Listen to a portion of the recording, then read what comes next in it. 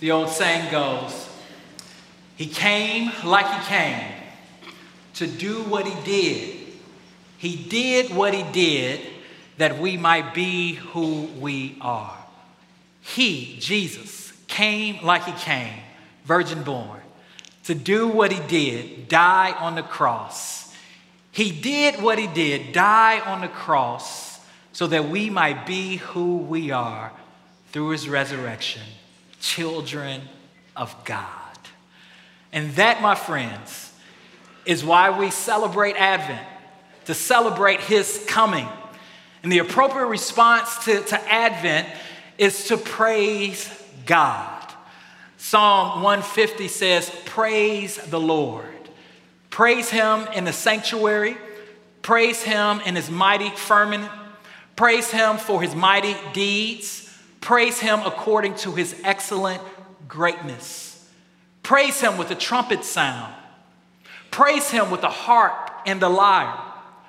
Praise him with clashing cymbals. Praise him with resounding cymbals. Let everything that has breath praise the Lord.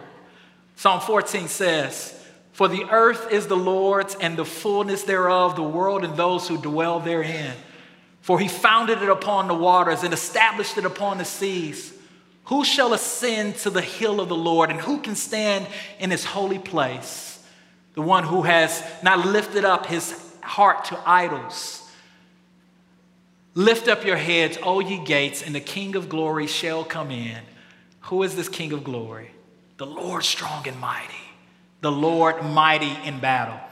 Lift up your heads, O ye gates, and the King of glory shall come in. Who is the King of glory?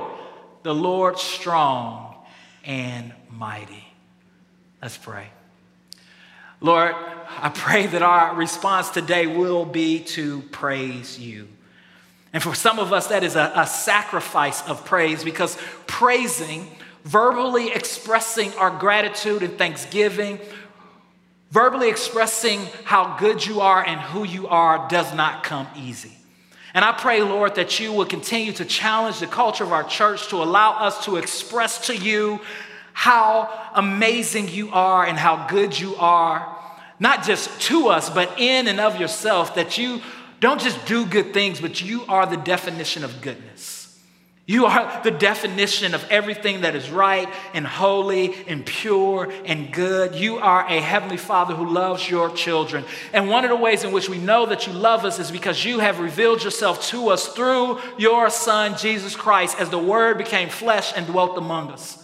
So I pray, Father, as we start this Advent season, that our hearts would be revived and refreshed and renewed towards you.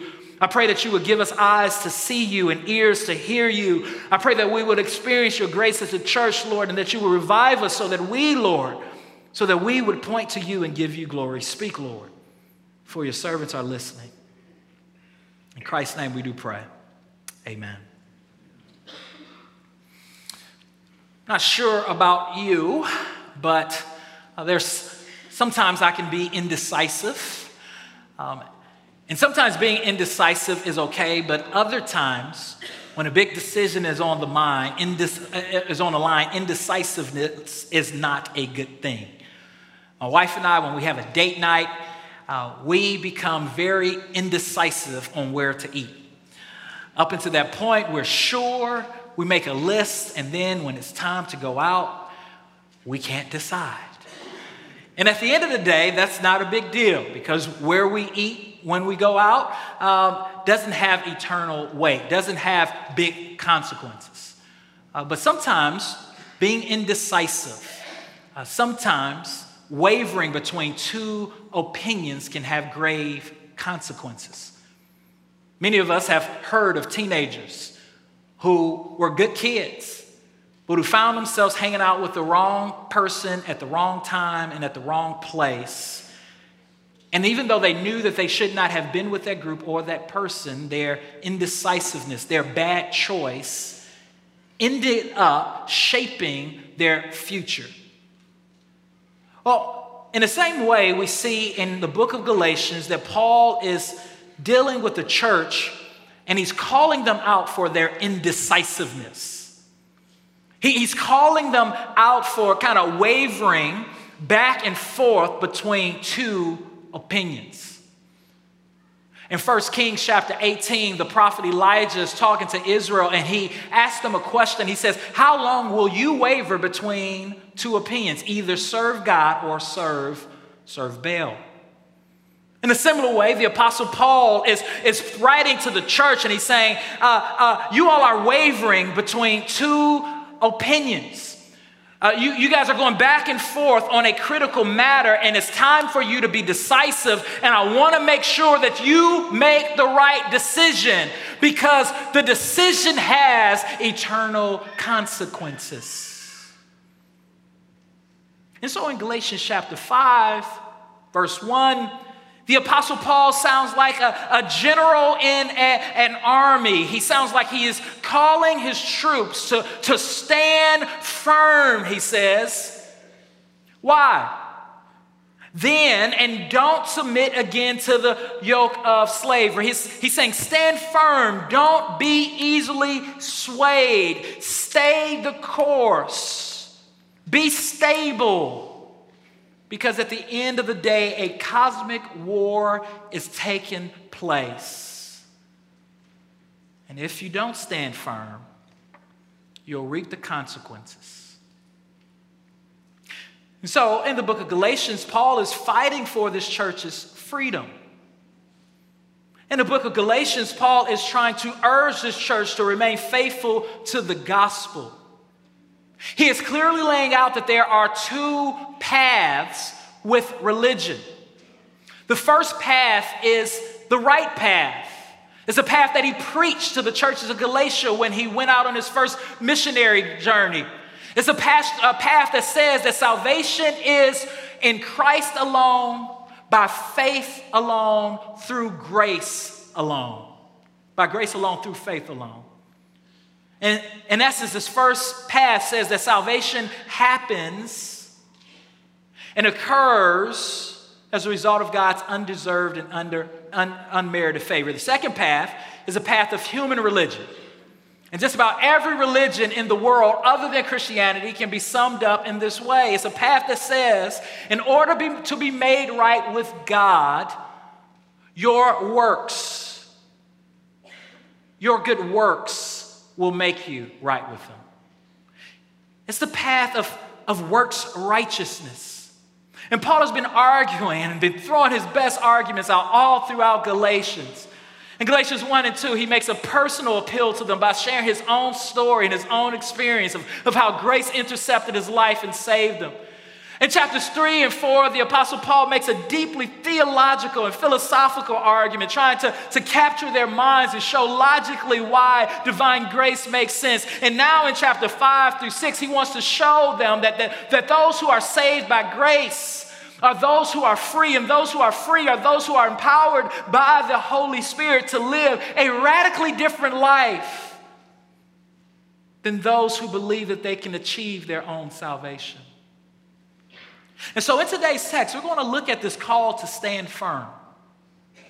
In today's text, we're going to look at what it means to live as a free Christian and how God empowers us to do so. And we're going to see that when we stand firm in faith, three things happen. The first is that we enjoy the freedom that Christ has earned for us. The second is that when we stand firm, we reject false teachers and their doctrine. And the third is that when we stand firm, we serve one another in love. And the main thing that I want you to get today is this invitation to stand firm. It allows you to be empowered by the Holy Spirit and to expressively love like Jesus. But when we don't stand firm in the gospel of grace, rather than expressively loving people like Jesus, we actually do the opposite. We become bitter, petty people who are constantly in their flesh and in the midst of drama. And the reason this is important to us today as a church is we get ready to start this new church on the South End. I want to make sure that theologically we don't have a mushy middle. That theologically, we aren't standing in between two opinions, salvation by grace versus salvation by works of the law. Because if we're going to be a thriving church in Louisville, and if we're going to plant thriving churches in Louisville, it is because we understand that we have been saved not as a result of human works of the law, but that we have been saved by grace alone. It is because we understand that God has been better to us than we deserve. It is because we have received a love that has captured our heart and spoken to our core in such a way that the Holy Spirit uses it to love other people. And I want to make sure that we stay rooted in that gospel, just as the Apostle Paul wants to make sure that this church did. And the first step to standing firm is understanding that it's only in standing firm that we will enjoy the freedom that Christ has purchased for us. Are you enjoying the freedom that Christ has given you? I hope so. Because at the end of the day, the reason Christ came was to give you freedom and to keep you free. Christianity is about freedom. And it's not about a false freedom that promotes autonomy and that says you're free to do whatever you want to do, because that is a false freedom.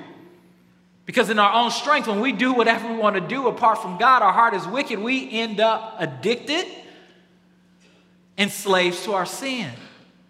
But this true freedom is a freedom to be known by God and to know God and to experience life in a way that God intended for us to experience.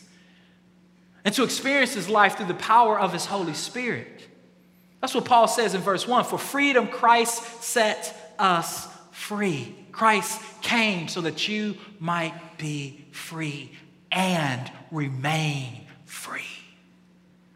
Jesus said in John 8:36, who the Son sets free is free indeed. And part of the Christian experience, part of the Christian struggle and battle is for us to remain free.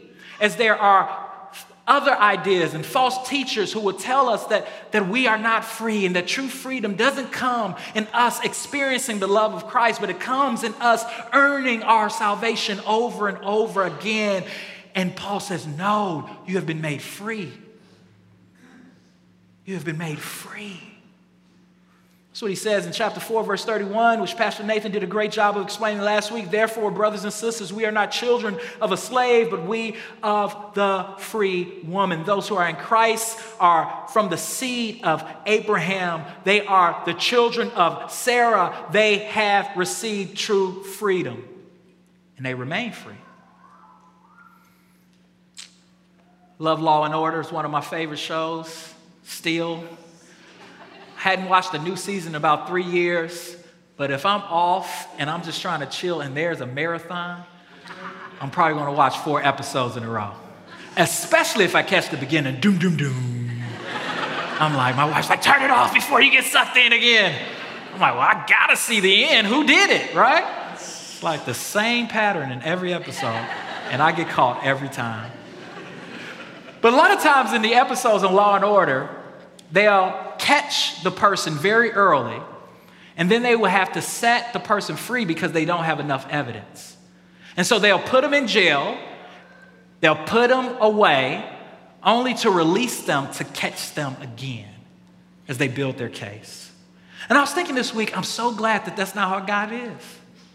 The Bible says that when Christ set us free, he set us free for freedom so that we will remain free. And Paul is saying God, Gentile Christians did not save you from the bondage of the law to then give you a new law when you become a Christian. No, Christ, when he saved you so that you would be free from the law. And he's saying, don't submit to the yoke of slavery again. You will not enjoy your Christian freedom if you are putting yourself under the yoke of slavery. Now, what's the yoke of slavery? Verse 2, take note, I, Paul, am telling you that if you get yourself circumcised, Christ will not benefit you at all. And what's happening here? There are troublemakers, some who are not Christians at all, what we call Judaizers, that are basically telling these Jewish Christians that they must be circumcised or they are cursed. And then there are other Christians who are modifying that a bit and saying, no, salvation is found in Jesus plus circumcision. And the Apostle Paul is saying this is a gospel issue. And he's bringing out his guns. And he's saying, stand firm. Don't submit to the yoke of slavery. Don't be circumcised, believing that circumcision will save you. And then he says this. Because if you do, Christ will not benefit you at all. Whew. What is he saying? He's saying you can't enjoy the freedom that Christ has earned for you if you believe that circumcision is salvific. Listen, Christianity is not Jesus plus something. If your Christianity is Jesus plus anything, then you have nothing. Christianity is Jesus plus nothing equals everything. Salvation is not Jesus plus baptism. Baptism is a sign, is a symbol of what God has done inwardly through us and us identifying with Christ. Baptism does not save. It's the first act of obedience. Salvation is not Jesus plus a certain theological tradition. It's Jesus plus nothing equals everything. And he says, if you believe Jesus plus something is what saves you, Christ is of no benefit to you at all. And you cannot enjoy your freedom. But he goes on to explain even more. Verse 3, again, I testify to every man who gets himself circumcised that he is obligated to the entire law. Well, you can't enjoy your freedom and be obligated to the entire law. But that's what Paul says. If you submit to circumcision, it's foolish because the law is a whole, is indivisibly whole. And so you can't pick and choose one or two items and say, in order to be accepted by God, you have to do these one or two items out of the law. He says, no, either you're under the entire law or you're free from the law. Picking and choosing elements out of the law does not give you freedom. He goes on again in verse 4. You who are trying to be justified by the law. What does justified mean? You who are trying to be declared righteous, you who are trying to be right with God by the law, this is huge, are alienated from Christ. You have fallen from grace. Listen, he's talking to Christians. He's warning this church. He's warning these people that he helped bring to faith. Like, do you see this? He considered himself in chapter 4 as their father, as a mother, as one who gave birth to them spiritually by preaching the pure gospel. He's like, yo, how can you leave this gospel? How can you leave this message that I preached to you, that salvation is by divine grace, and turn and believe that it can be accomplished? He says, if you believe that you have fallen away from grace, fallen away.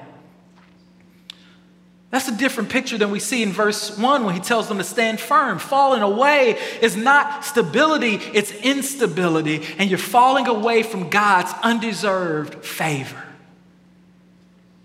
by saying that salvation is through human effort. Now that brings us to the point, can a Christian, as we say, lose their salvation? Which is a more complicated question if you pose it that way. What the Bible teaches us is quite clear. A person who has truly received divine grace, a person who has truly placed their faith and trust in Jesus, a person who was dead in their trespasses and sins and who were made alive together in Christ is one who will persevere to the end. But there are some. That's what 1 John verse 2:19 says. I think we actually have that. He says, this is what John says, they went out from us, but they did not belong to us. For if they had belonged to us, they would have remained with us. However, they went out so that it might be made clear that none of them belonged to us. So those, in one instance, who are falling away from grace, if they fall away from grace, if they continue in this path, it's because they never received divine grace in the first place. And Paul is writing to many Christians throughout Galatia, and he sees that a problem is arising as false teachers are beginning to creep in and to persuade people who are indecisive to believe that salvation is through works of the law, he says, if you believe that you cannot enjoy the freedom that Christ has given you, in fact, you will be alienated from Christ. And if you're alienated from Christ, what are you alienated from ultimately? He answers that question in the next verse. For we eagerly await through the Spirit by faith the hope of righteousness. When one falls away from grace, when a person believes that salvation is through works, one loses hope for future, for righteousness. If you today believe that Jesus plus anything else is what saves you, you have no hope of being declared righteous by God. This declaration is already and not yet. It's a declaration that we one day will ultimately receive as we stand before God, and we are declared not righteous by grace through faith, but it has real implications in how we live every day. Paul is saying you cannot have a hope for this future declaration if you believe in salvation by works. For freedom, Christ set you free. He says, stand firm. Verse 6, for in Christ Jesus, neither circumcision nor uncircumcision accomplishes anything. Listen to this. This is the Apostle Paul, who was one of the most zealous of all Hebrews, who was one of the best law keepers there was. But in Philippians chapter 3, when he met Jesus, he says, I consider all as loss, all of my former righteousness as rubbish, for the surpassing worth of knowing Christ Jesus by faith in the Son of God. He says his mind was radically changed, and he understands that circumcision nor uncircumcision means anything. What matters is faith working through love. He's going to pick up on this idea in a little bit, and we'll jump right in. The second thing we want to understand is that when we stand firm in faith, not only do we enjoy the freedom that Christ earned for us, but we reject false teachers and their doctrine. Verse 7 through 12, you were running well. Who prevented you from being persuaded regarding the truth? This persuasion doesn't come from the one who calls you. A little leaven leavens the whole batch of dough. I myself am persuaded in the Lord that you will not accept any other view, but whoever it is that is confusing you will pay the penalty. Now, brothers and sisters, if I still preach circumcision, why am I still persecuted?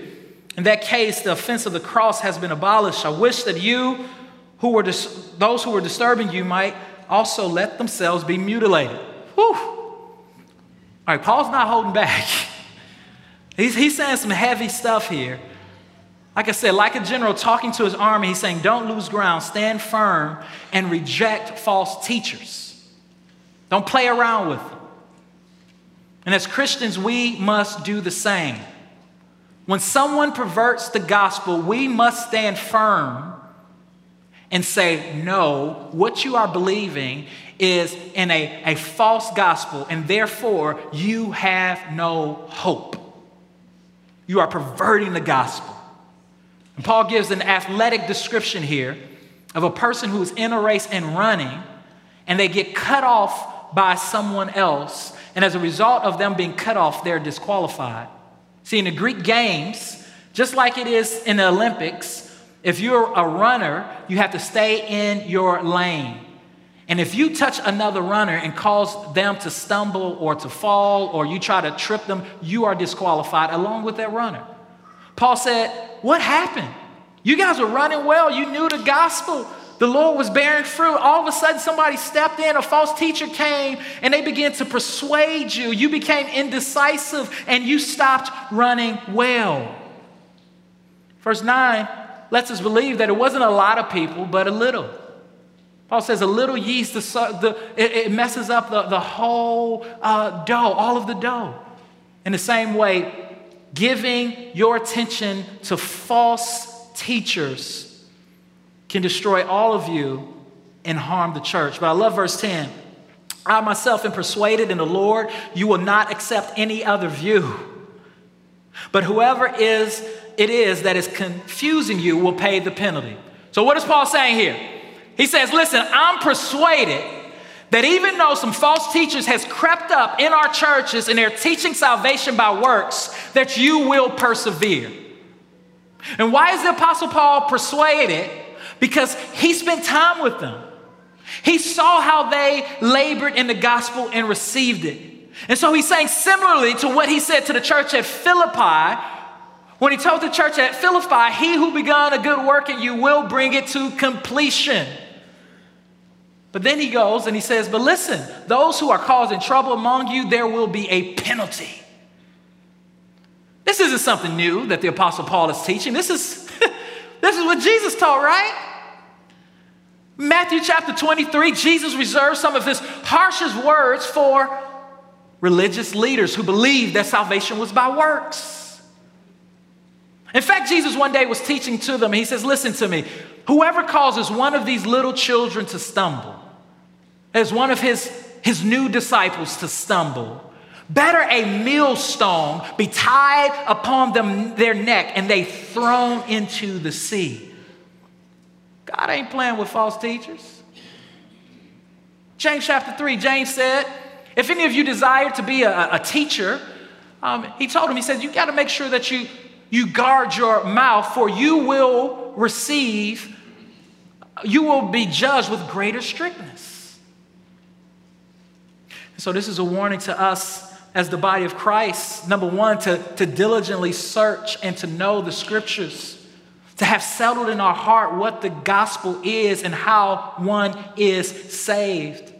To do what the Apostle Paul told Timothy to do, to study, to show yourself approved, a worker who needs not be ashamed, rightly dividing, rightly cutting the word of truth, to make sure that we're spending time with Jesus, communing with Jesus, and knowing Jesus so that we will not be cut off by someone who seems to have it together but who do not know him at all. This also encourages us, especially as the holidays are coming up, to live with some gospel chest. Because many of us will spend time with people who think that they are Christians, who think that they know Jesus, who may speak confidently that they know him, but at the end of the day, they believe in salvation by works. And I pray, like the Apostle Paul, that faith will express itself through love through us so that we can look at them over that Christmas meal and say, Mom, salvation does not hinge upon how you dress for church. Dad, salvation does not hinge upon what political party you voted for. Friend, salvation is not found by you being a Moor or Black Hebrew Israelite. Salvation is not found by you keeping the Sabbath on Saturday. Salvation is found in Christ and Him alone.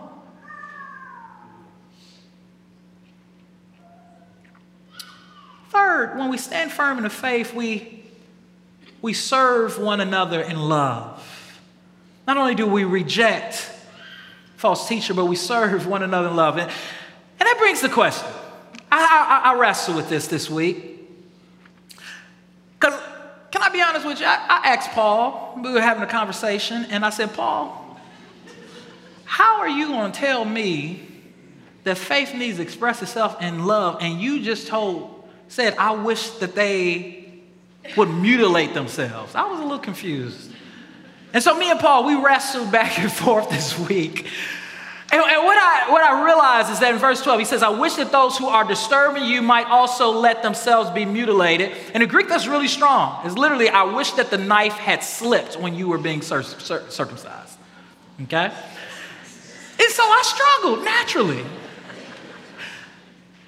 And I thought it was interesting that in verse 13, he says, for you were called to be free, brothers and sisters. Don't use this freedom as an opportunity for the flesh, but serve one another through love. And so what I believe is happening here and throughout the book of Galatians is Paul is not spewing hatred to his audience.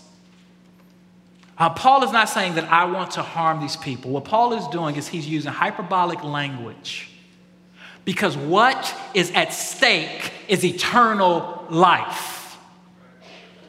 What is at stake is the future of brothers and sisters that he labored with, that he preached to, that he lived among. And he says, I want to make sure you all get it. And in order for you all to get it, I'm going to use strong imagery so that you can say, whoa. And so that my opponents would be shamed and you could say, well, I don't want my spiritual father wishing that the knife had slipped when I was circumcised. So I better listen. So from verse 13 through chapter 6, verse 10, Paul is doing something very unique. Essentially, what he's saying is this: those who are free are those who have received the gospel of grace. And those who have received the gospel of grace are those who are indwelled with the Holy Spirit. And those who are indwelled with the Holy Spirit are those who are able to expressively love because their faith is in Jesus Christ. Those who are caught on works righteousness are those who are not dwelled with the Holy Spirit, are those who believe that they're strong enough and good enough to stand before God in their good works. And those people, rather than live a life that is marked by love, will live a life that is marked by bitterness and all kind of immorality. Why? Because we cannot change ourselves. Because we don't have the power from within. Because you have not tasted divine love and divine grace. The only way that one is able to love, like Jesus says, love, is if one is indwelled with the Holy Spirit. The only way that faith is able to express itself in love is if the object of our faith is love himself. So Paul here is going to call the church to love. And then in verses 16 through 26, which we'll look at next week, he's going to show us how we love. It's not in the flesh, it's through the Spirit. So what is he saying? He's saying stand firm, enjoy your freedom, reject false teachers, and love each other. And we can love each other because we're no longer in the flesh, but we're in the Spirit. Verse 14, for the whole law is fulfilled in one statement: love your neighbor as yourself. But if you bite and devour one another, watch out, or you will be consumed by one another. Now check out what Paul says and what he doesn't say. Verse 14, for the whole law is fulfilled in one statement: love your neighbor as yourself. He is not calling the church to live under the law by loving. He doesn't call the church to live under the law by loving. No, he's saying, Christians, you are no longer under the law. But what he is saying is that when you place your faith and trust in Christ Jesus, true saving faith is met by an outpouring of love. And when you love other people, you fulfill the laws. Not that you keep the law, you fulfill the law, because you're no longer under the law. You fulfill the law, and all of the law can be summed up in this: love your neighbor as yourself. That's what Jesus said in Matthew chapter 22, verse 37 through 38, when a man tried to catch him up and say, which law is most important? He says all of the law hinges on wholly loving God and wholly loving your neighbor. That's what James chapter 2 says, that the royal law is this: to love your neighbor as yourself. All of Scripture points to this love. And if there's division in the church, if there's bitterness in the church, if there are people devouring each other in the church, at the root of it, it is because a person or persons believe in their own righteousness through their own works. Self-righteousness leads to devouring others. Self-righteousness leads to hypercriticality. Self-righteousness leads to me looking down upon other people. When I understand that I have been saved, not because of my own ability, not because of my own works, but I have been saved by grace through faith, that God set his affections on me, not because I had it all together, not because I was so intelligent, not because I looked so fly or so good, not because I was going to be this great person in of myself, but God saved me, a wretched man, a sinner, because he set his affections on me apart from me. It frees me to love other people because I am amazed that God would love me and bless me with every spiritual blessing despite and in spite of me. Are you having a hard time loving? Take the issue back to the root.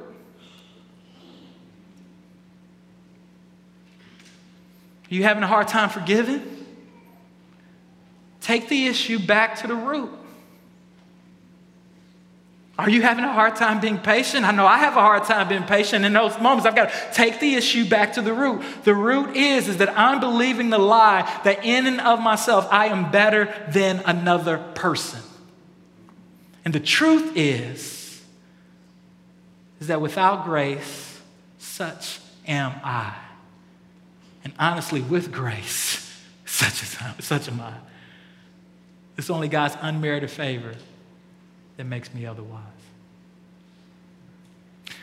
Stand firm in the gospel. For freedom, Christ has set you free. Enjoy your freedom by resting in what Christ has done for you. Stop building your own kingdom in your own strength, thinking that you have something to offer to God and other people. What God wants is your faith in his Son.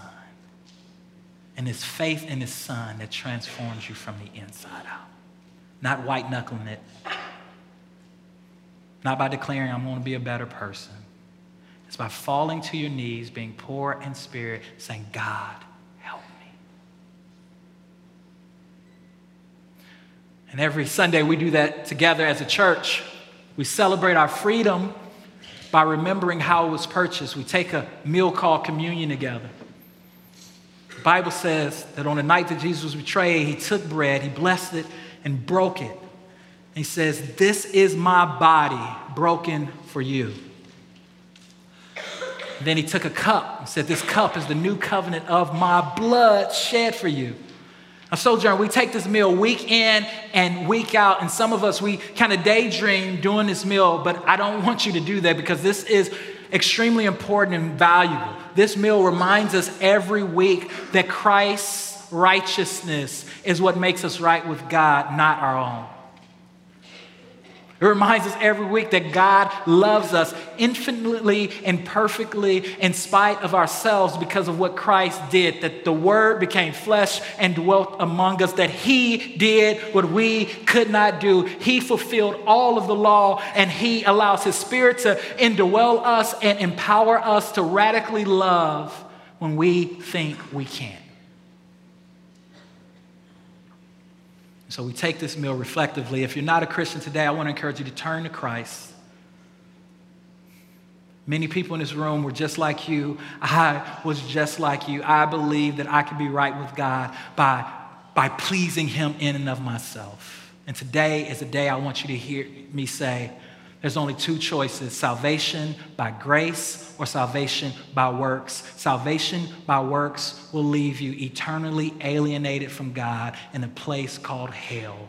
Salvation by grace gives you the keys to the kingdom of God and eternal life with him.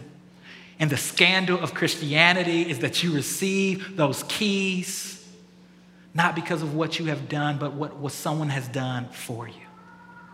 And Christ transforms your heart so that you can live expressively in love like him. Here at Sojourn, we take a piece of bread, we dip it in wine or juice. The wine is marked by twine, whatever your conscience permits.